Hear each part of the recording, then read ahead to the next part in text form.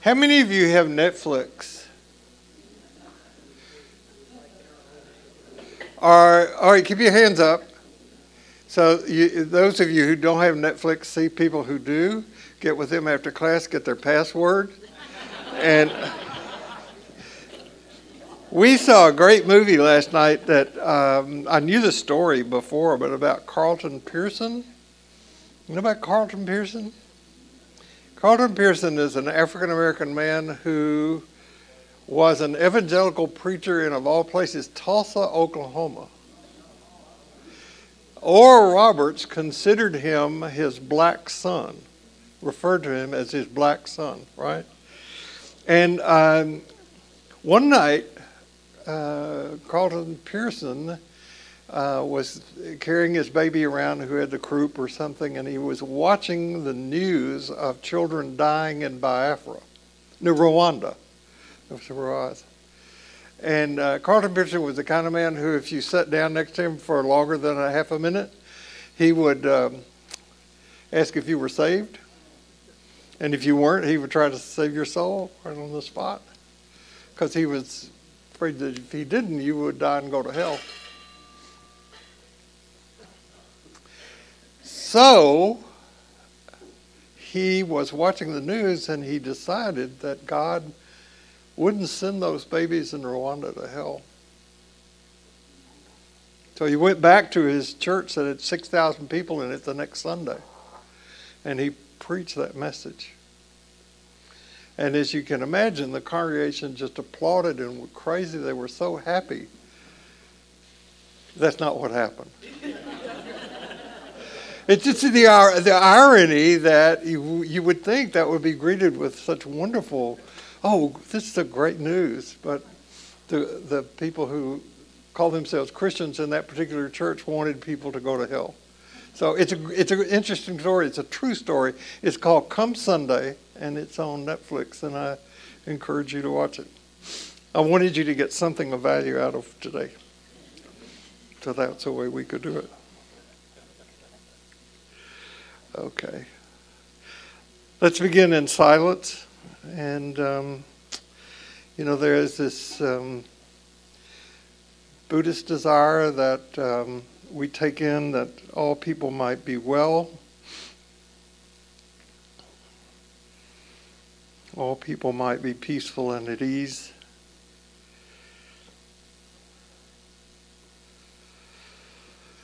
That all people be happy, and that my desire is that the people who are gathered here find what they're looking for in this time.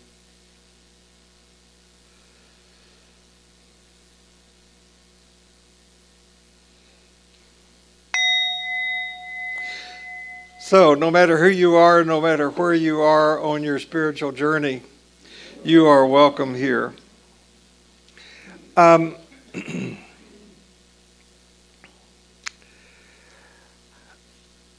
There are a couple of people who, well, not just a couple of people, but there are a lot of people who've had significant influence on my life, and I'm talking about now in about 25 years ago or so. One of those people is Robert Johnson. Robert Johnson is a Jungian analyst. My analyst was trained by Robert Johnson, and Robert Johnson was trained by Carl Jung. So I'm in apostolic succession. Carl Jung.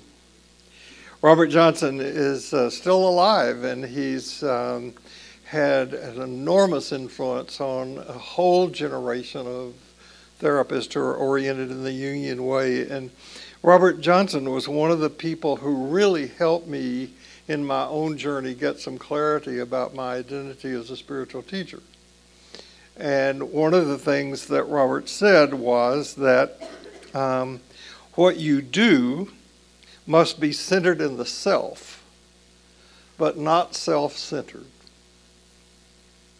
And I wanted to begin with that because a lot of what you are about to see here for the next few minutes could be taken as being very self-centered, and I don't want it to be that way.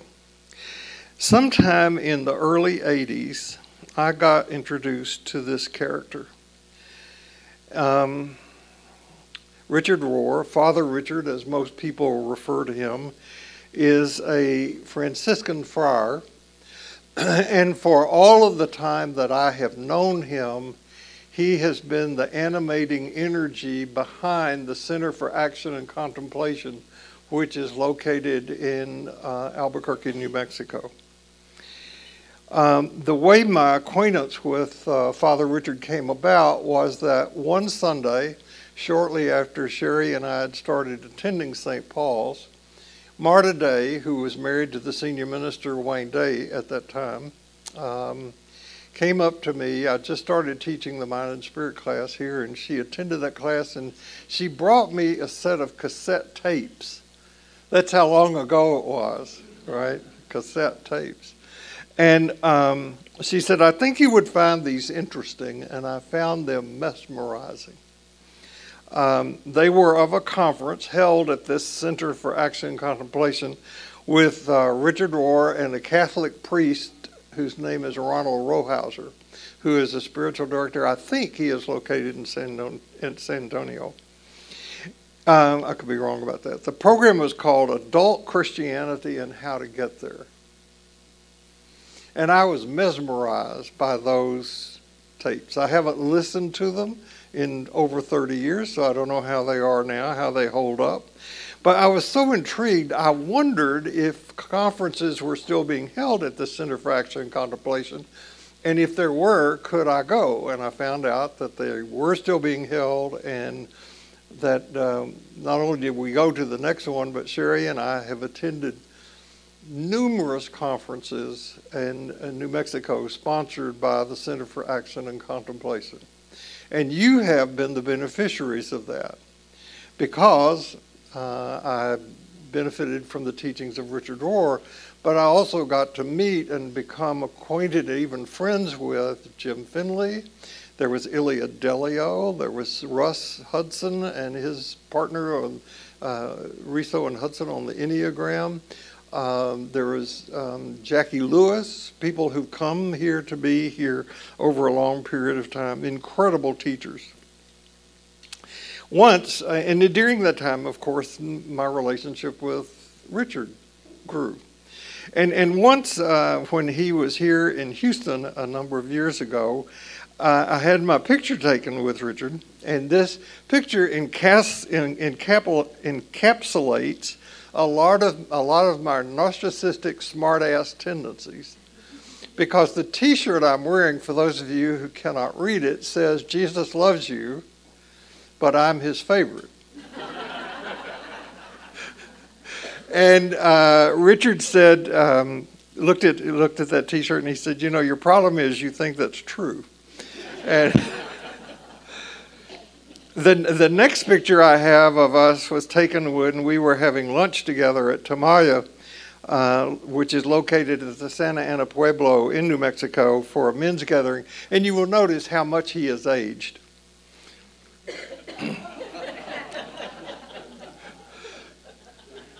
Not me, just him. He's had a wonderful influence on me. Richard's written over there 35 books by my count. It doesn't include the countless articles he's contributed to other publications, podcasts, other appearances. And I just fell in love with the kind of stuff that Rohr said from the very, very beginning. For example, one of the first things that I ever showed in a Mind and Spirit class of his was this: we worship Jesus instead of following him on his same path. We made Jesus into a mere religion instead of a union with God and everything else. This shift made us into a religion of belonging and believing instead of a religion of transformation. My work with Rohr and the people that he introduced me to convinced me that I personally needed to do additional individual work. And in the process of doing that, I decided that I needed to stop teaching the class that I was teaching here called the Mind and Spirit class. That title reflects my desire to put psychology and spirituality together. And so I continued to do my personal work during that time. I did a lot of reading. I got involved in analytic training, and out of that, based on the work of Robert Johnson and others, I began to get clearer that my calling is that of being a spiritual teacher. And there were two things that happened during this time that were critical for me. One was that I began to write an agenda of, if I were to teach, I had no plans to do that at the time, but if I were to teach, what would I teach? And the second thing that happened during that time is I began to have conversations with my pastor, who's Dr. Jim Bankston, who's in this room today. And Jim and I would meet and talk, and I was telling him what my desire was, and he was giving me some guidance. And one of the things that happened out of that was the revelation that in order to do the teaching that I wanted to do and that Jim hoped I would do here, I had to go back to seminary. And I didn't like that. But that was the direction I was heading, and I could make a lot of stories about that. Some of them, they're really fascinating to me, and I learned some things about the politics in the Methodist Church. You know, how the sausage is made during that time. And so Dr. Bankston, having already had this mapped out that I didn't really see, said, well, if you were to teach here, what would you call the class? And I said, well, I would call it Ordinary Life. And he kind of said, why? But I stuck to that, and other people began to, last Sunday, I liked the suggestion somebody made that we call it the Extraordinary Class. I like that suggestion.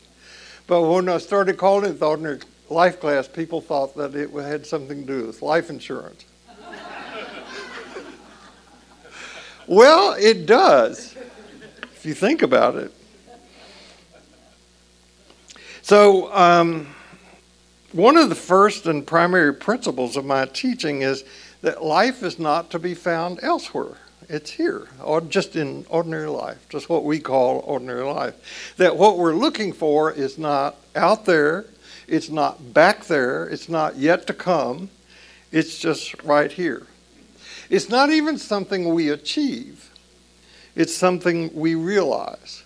It's something we recognize. It's something we embrace. This is what non-duality is about, and as Jim Finley has said to me, you cannot teach non-duality. It communicates itself, like grace. At any rate, this teaching agenda is something I came up with, and it got shaped about 1984. Now, that's a long time ago. Okay? And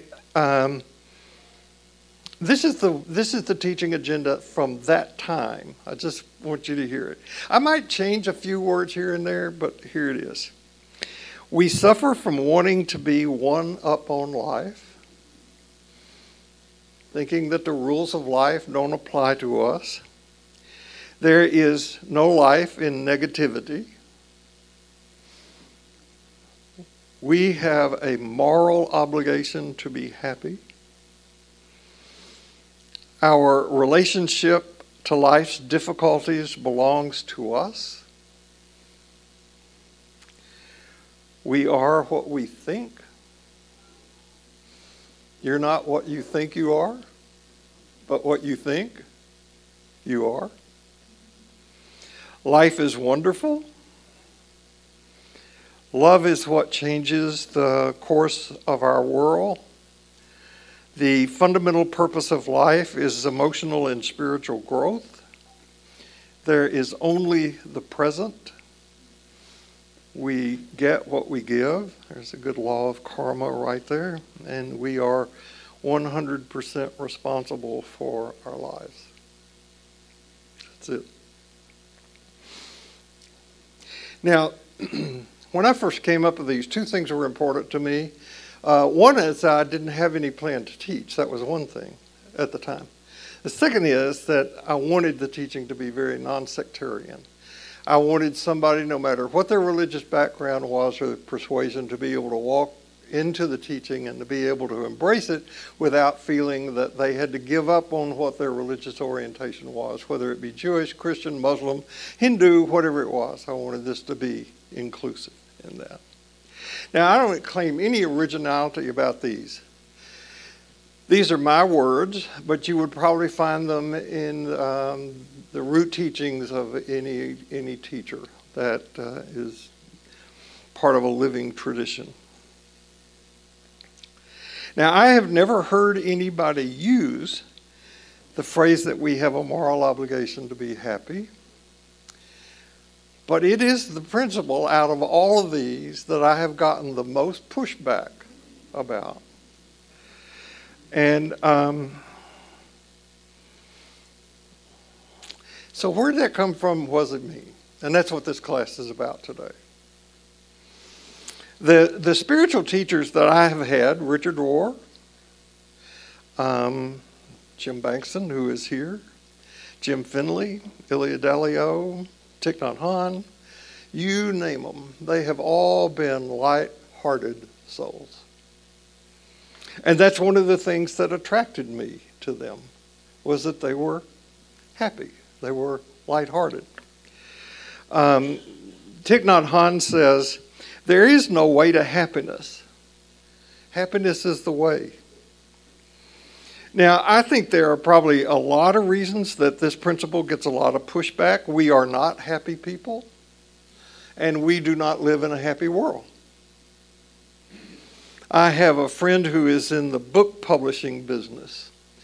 He's a clinical psychologist who is a specialist in child psychology, and yet he publishes books. He's got his own publishing company, and it's a pretty big one. And he told me that in the year 2000, there were 50 books published in English on the general topic of happiness. I checked with him, and he said that last year, there were over 6,000 books published on the topic of happiness. So by almost any metric, we are sadder and more anxious as every year passes.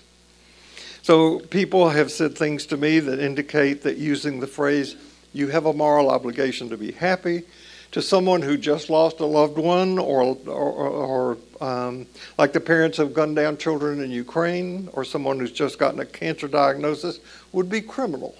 And I agree. Maybe a lot of the pushback comes from how we define happiness to start with. Happiness doesn't mean smiling all the time. It's not about never being in a bad mood. The happiness that I'm talking about has to do with living a meaningful life. In spiritual language, happiness is the opposite of being lost. It's a sense that we're traveling on a path that will cause you, when you're sitting on the front porch of the old folks' home, if you are that fortunate, all right, to be able to look back over your life and say, I'm really glad I spent it that way. This one brief, precious life that I have, I've used my gifts and my time well and wisely, and I'm glad I did that. Another thing that led me to this particular principle about happiness had to do with the results of some research I was reading at the time. Again, this is close to 40 years ago. Some people who were studying factors that could be predictors of heart attacks. And this study was confined only to men because the profession was even more paternalistic then than it is now. The leading indicators were not hypertension, blood pressure, heredity, exercise, weight, whether a person smoked or not, though these things were powerfully significant. On top of these were whether the person being studied could honestly answer yes to the following questions. Are you happy? And do you like what you do? And as a personal counselor for over 50 years now, I can't tell you how many people I run into on a regular basis who hate what they do for a living. They hate being put in a position of management when they're not skilled to do that, or they hate being managed the way that they're managed. I would add to that, whether it figures into physical well-being or not, I don't know, whether or not a person is judgmental or not, whether a person's critical or not. Critical and complaining people have a difficult time being happy. My teacher, George, was the one who taught me the importance of being able to be taught how to see rather than being taught what to see.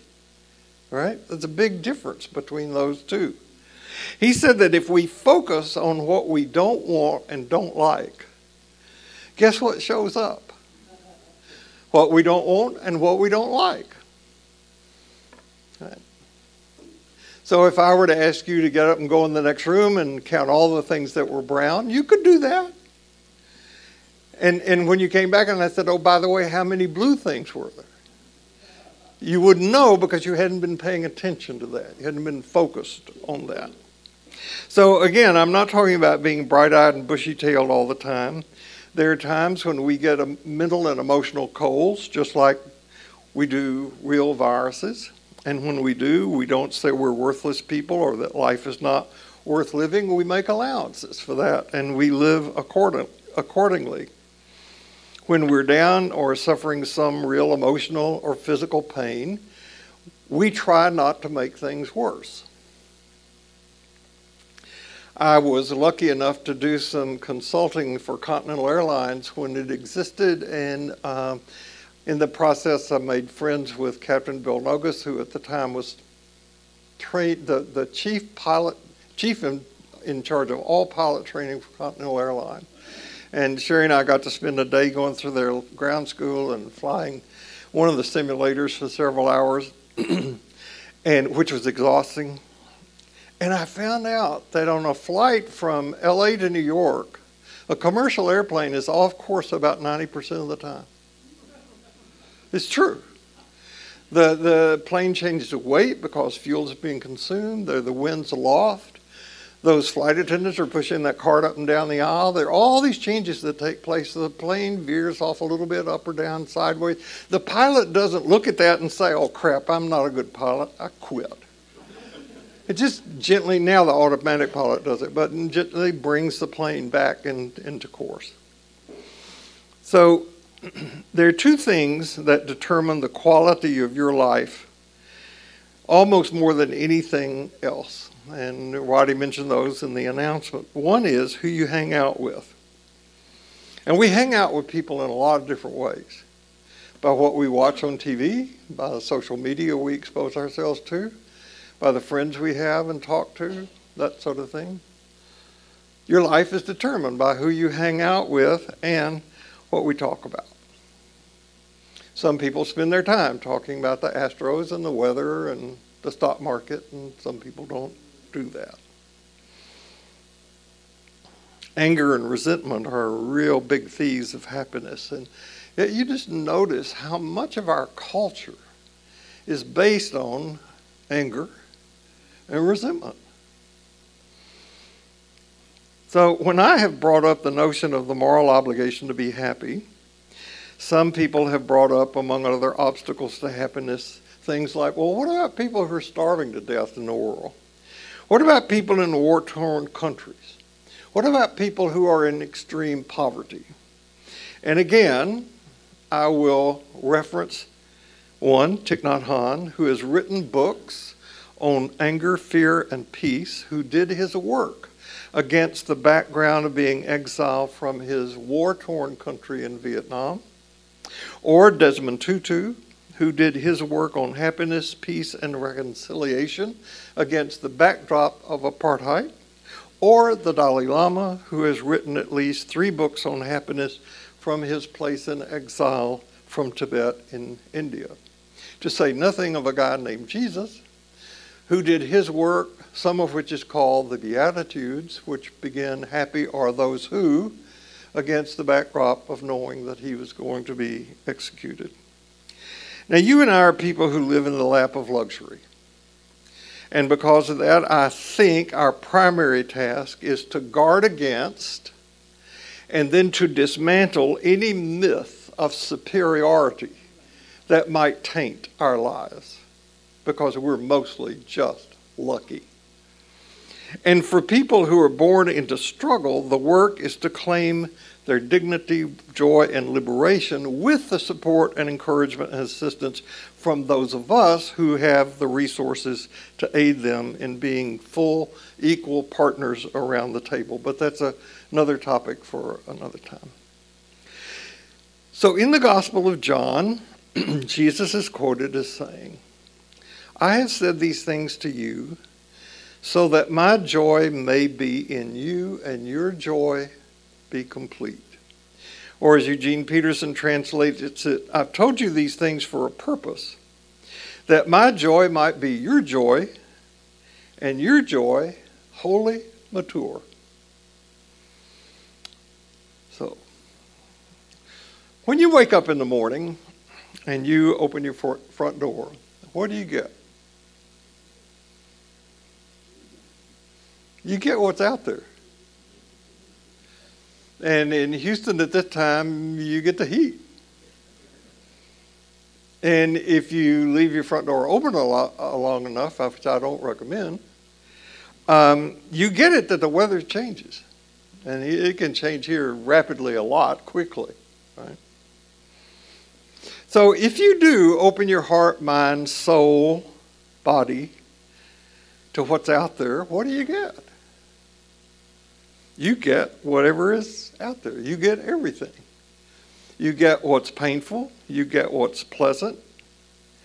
And you know, the primary principle, spiritual principle that I have communicated over and over and over and over, besides the two things that are essential: use your turn signals.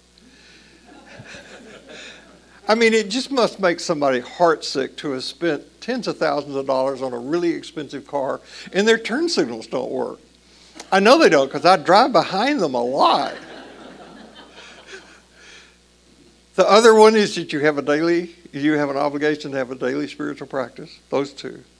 But the one that I also came up with at the same time that I came up with those 10 things is that the central truth of and for spiritual practice is paying attention and developing the resources to be present to whatever is. And central to that is developing the capacity to be non-judgmental about what is. This is impossible to do. What is possible is to notice that it's impossible to do and then get back on the path. Life is an endless challenge. And challenges are not good or bad, they're just challenges, or they're opportunities. And the minute we judge them, which, as I said, we can't keep from doing, we just realize that we've fallen off the path, and our spiritual work involves recognizing this and then getting back on the path without being judgmental about it. So those of you who take up a spiritual practice, there are two kinds. There's meditation and contemplation. We can talk about that also sometime. But if you take up a spiritual practice and you just say you're going to spend 15, 20 minutes just paying attention to your breathing. It's very, very hard to do, okay? Particularly in our culture. We sit there and within 30 seconds we're making up a grocery list or thinking about what we're going to do next and all that sort of stuff. Or you're sitting there thinking, if you have an alarm set, when's the chime going to ring? When's it going to ring? And then when it does ring, thank God that's over. It's just judging, evaluating all the time instead of just, and that's what you get the lesson of doing. It's how difficult it is to be. So the moral obligation to be happy doesn't mean that there will be no suffering, nor that when there is suffering we should ignore it. Because the only way we know the light is to be in the dark. It is through and because of our sorrows that we know what happiness is. I was going to give a talk one time in Arizona, and I met some guy there who said, "You're one of the speakers." And I said, "Yeah." And he said, "Are you a motivational speaker?" And I said, "Well, no, not really." He said, "Are you one of those speakers who talks all the time about having a positive mental attitude?" And I said, because I was being a what at the time, I said, "Well, I do believe that a positive mental attitude is better than a negative mental attitude. Don't you?" That's the last time he spoke to me. So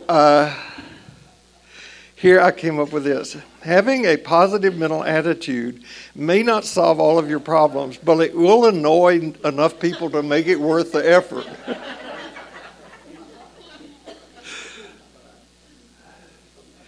So if you embrace the challenge of having a moral obligation to be happy, it doesn't mean the end of your difficulties, disappointments, failures, or suffering, but it will make you what Jesus called the salt of the earth and the light of the world. Now you think about it. Who would you rather hang out with? A miserable, dour person, or somebody who seems to have tapped into a source of joy and serenity? Now, just so you'll have some idea of what's ahead of us as we continue to navigate this deep dive into the Gospel of John, we're going to talk more as we go forward about myth and metaphysics and mysticism, because the big story coming for us in John is the story of resurrection. And I don't think ever in recorded history has there been such a mythological crisis as we are in this country at the moment. The way a growing percentage of the population thinks about the story that defines us is causing more and more division and divisiveness. Just this week at a church conference in Colorado Springs, Colorado, a member of our U.S. Congress said, and this is a quote, "Jesus didn't have enough AR-15s to keep his government from killing him." Now, that this particular representative said that is not surprising when you know who it is. What is stunning is the appreciative and applauding response she got from the members of the congregation when she said that. It's hard for me to know whether to laugh or to cry at that sort of thing, because here we are with so much wisdom available to us, so much tenderness within us naturally, and we cover it up to protect ourselves from insecurity. Although we have the potential to exercise those three things that I keep bringing up, love, honesty, and freedom, at least a huge number of people choose to live in a small, fearful prison of the ego. Now, please don't misunderstand. I don't for a minute dismiss the anxiety that comes from the new understanding that we have of the cosmos. Our worlds are both shrinking and expanding at once in more ways and more speeds than we can possibly take in with our cognitive equipment. I grew up in a town in Tennessee where there was a cafe, a diner, a Dairy Queen, and a hamburger joint. I live now where within a 20 square block radius of my house, there are 50 different ethnic places to eat, both inexpensive and top of the line. In the neighborhood where I grew up, and this is not a poem to the good old days, but in the neighborhood where I grew up, if my mother did not have a cup of sugar for something she was baking, she could go next door to Mrs. Brownlow and get it. And if Mrs. Brownlow wasn't home, she could go inside because the door was not locked, get what she needed, and go back and pay her back later. Now, in the city where I live, when I do turn on the TV, most of the time there are commercials. Seriously. Most of the time in change channels, a commercial. And it's stunning how many of those commercials are for products like Simply Safe, the home security system that will protect me from the inevitable intruders that are just waiting out there to come in. So we can't ignore the reality of our context, and we got to figure out ways to adjust and adapt and more. And I think organized religion has not done itself any favors in teaching its adherents that religion is primarily about comfort and consolation, that it should lead to peace of mind. There are those elements in it, but in order to get to those elements, the founder of our faith, he minced no words about what this is going to cost you. And I don't know about you, but spiritual growth has occurred in my life when I have gone through the pits of absolute hell and have done things that I did not choose to do, did not want to do, and had all the answers that I thought would work completely fail me. The knowledge and wisdom my parents used to navigate life were helpful to them, but they don't work for me. They don't fit anymore. And so in the Gospel of John, you have this collective story put together by the followers of Jesus.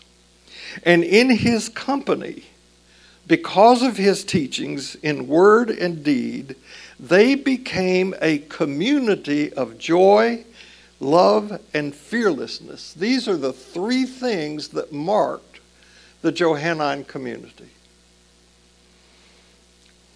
Now, you know how they kept this energy going? They attended classes like this. No, they didn't. I love that answer, but that's not right. They ate together. They had meals together. They sat around and they talked to each other like friends. They might say something like, hey, you remember that night when Nicodemus came and spent the whole evening with Jesus? What do you think they talked about? And they would begin to make up stories about what they thought, because Nicodemus and Jesus were alone, remember? This is how the gospel got shaped. God did not one day say, hey, John, sit down and take some dictation. And one of the places where they felt most included, most accepted, most forgiven, most loved, most energized, happiest was at the meal they shared together. It's really hard to hate somebody when you have to reach across and wipe ketchup off their chin.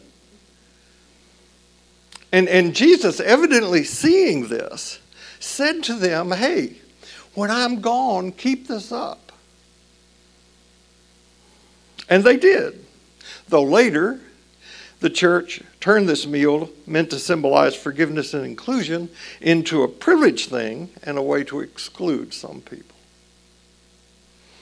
So, like any family and friends of another era, they told stories when they sat around the table. Malachi would put a little bit different twist on it than Levi would. You had to watch out for Jacob. He was tricky. He loved to stretch the truth. And as time passed, people were attracted to these joyful, loving, fearless people. And so there would be newcomers to the group, right? And each group would have its own flavor. That's why we have so many different gospels. Only 4 made it, but there are a lot. But there were some core consistent truths and values. Now, just enter your active imagination for a moment and imagine that that's why we're here today. That we had been attracted to one of these meals with these loving, joyous, fearful people sitting around. And we wanted some of that for ourselves. So we went, and we were welcome. And we would ask, hey, what's this about? And they would begin to tell us the story of Jesus. And they would say, because of him, we have been transformed and given new life and hope and possibility because of the teachings and life of Jesus. Well, where is he?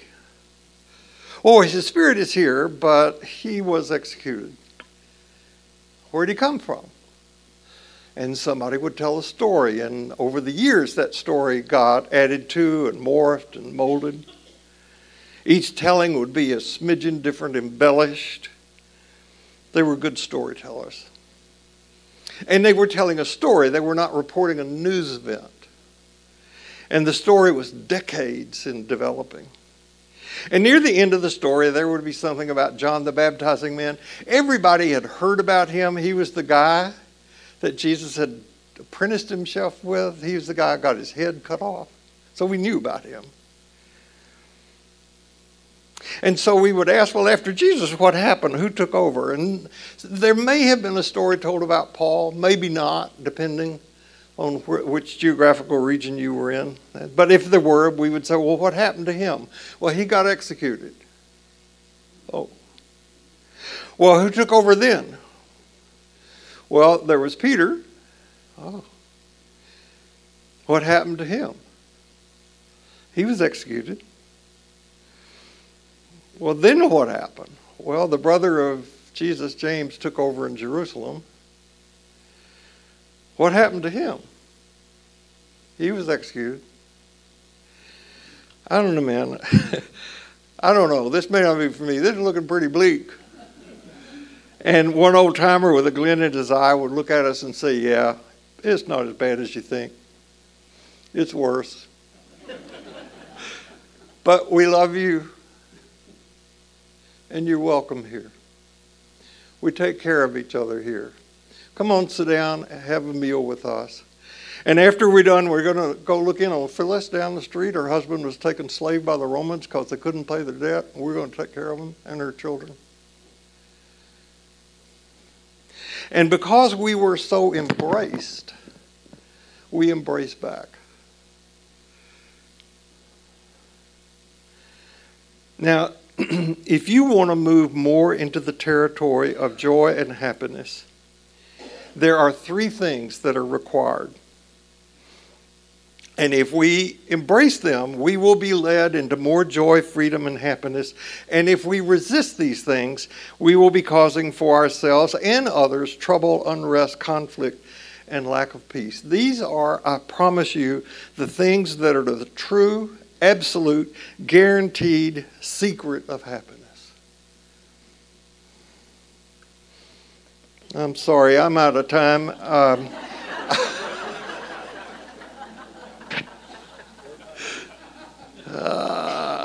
We'll get to them sometime. Okay. The first one is nothing changes. I mean, things change. Nothing lasts. There's no exception to this. You try to get out of this, you're going to cause yourself a lot of trouble. When it comes to life and living, we're all on the same train, all heading in the same direction. Ram Dass said we're here to walk each other home. Consequently, we need an evolving faith for living evolving lives in an evolving time. There is not a single academic discipline that does not embrace this, except, of course, for the Texas State Board of Education. Indeed, we value the disciplines of growth and change and development. But many people in religion are terrified of this. And in one place, Jesus says, I didn't come to bring peace. What he said over and over in a wide variety of ways was, things are not as you thought, and you are not in charge. Religion preserves and protects its power and privilege.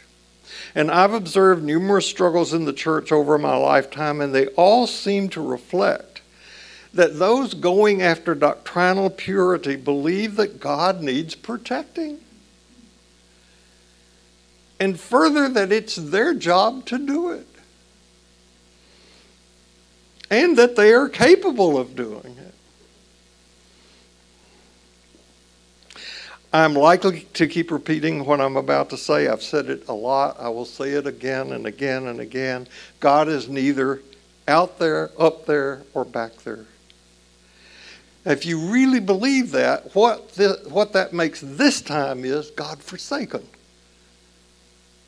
God's here. In you, in me, among us. Jesus taught it, and it's been the heart of living traditions from the beginning. Sacred Spirit is right here.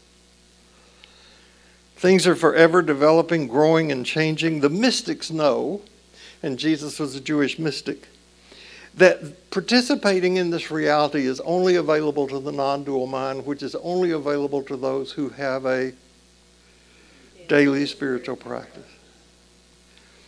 We don't understand non-duality, we become it. So we hold in our hands right now what we tentatively know, and we agree to know and not to know at the same time. Something we enter into. It's something the ego hates. The ego wants to know and to hold and control, to which God says, ha! Things change. The second thing is there is no separate self. You know, it would revolutionize our personal as well as communal and national lives if we brought into our lives the practice of treating other people as we ourselves want to be treated.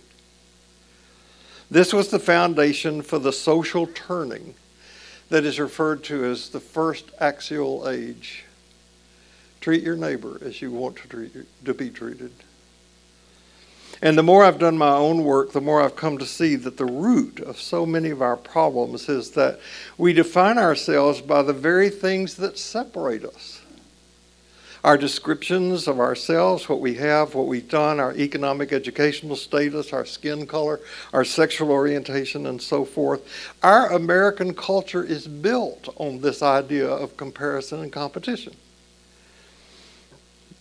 One of the things that puzzles me about the white supremacist movement is that we all have our roots in the same African tribe, where back there we begin to think and develop the label Homo sapiens. We all have the same tribal background. One of the most upsetting things Jesus ever taught is this principle. Your neighbor is you. Third secret to happiness is very difficult to put into words. I put these words on it. This is the way Eugene Peterson translates a passage from Mark. Self-help is no help at all. Self-sacrifice is my way to saving yourself, your true self. What good would it do to get everything you want and lose the real you? What could you ever trade yourself for? Now, in Buddhism, this is referred to as the flame moth matter. The moth sees the candle flame and is drawn to it, thinking, if moths think, that getting as close to it as possible will bring warmth and security, and of course what it brings is death. In dealing with my own addictions, I can clearly see, if and when I'm honest, that there's the belief that operates if some is good, more is better. You got that in your life somewhere. Some alcoholics say about alcohol, 1 drink would be too many and 1,000 wouldn't be enough. However, the religion of our culture is consumerism. It's more and more and more. You need more. Now, you try to point this out to an addict, and what you get in response is anything from denial, not me, to anger. And what Jesus got for pointing this out was execution. All fundamentalism, all prejudice, come from not accepting these 3 fundamental. Things change. We're connected to everyone and everything. Clinging and causing causes pain. And we don't see that this fundamentalism makes us weaker, not stronger. It makes people into bullies, not powerful. Now, for those of you here or there who've had a lot of resistance to my teaching that the moral obligation to be happy, if you've had a lot of resistance to that, I hope today's made you happy.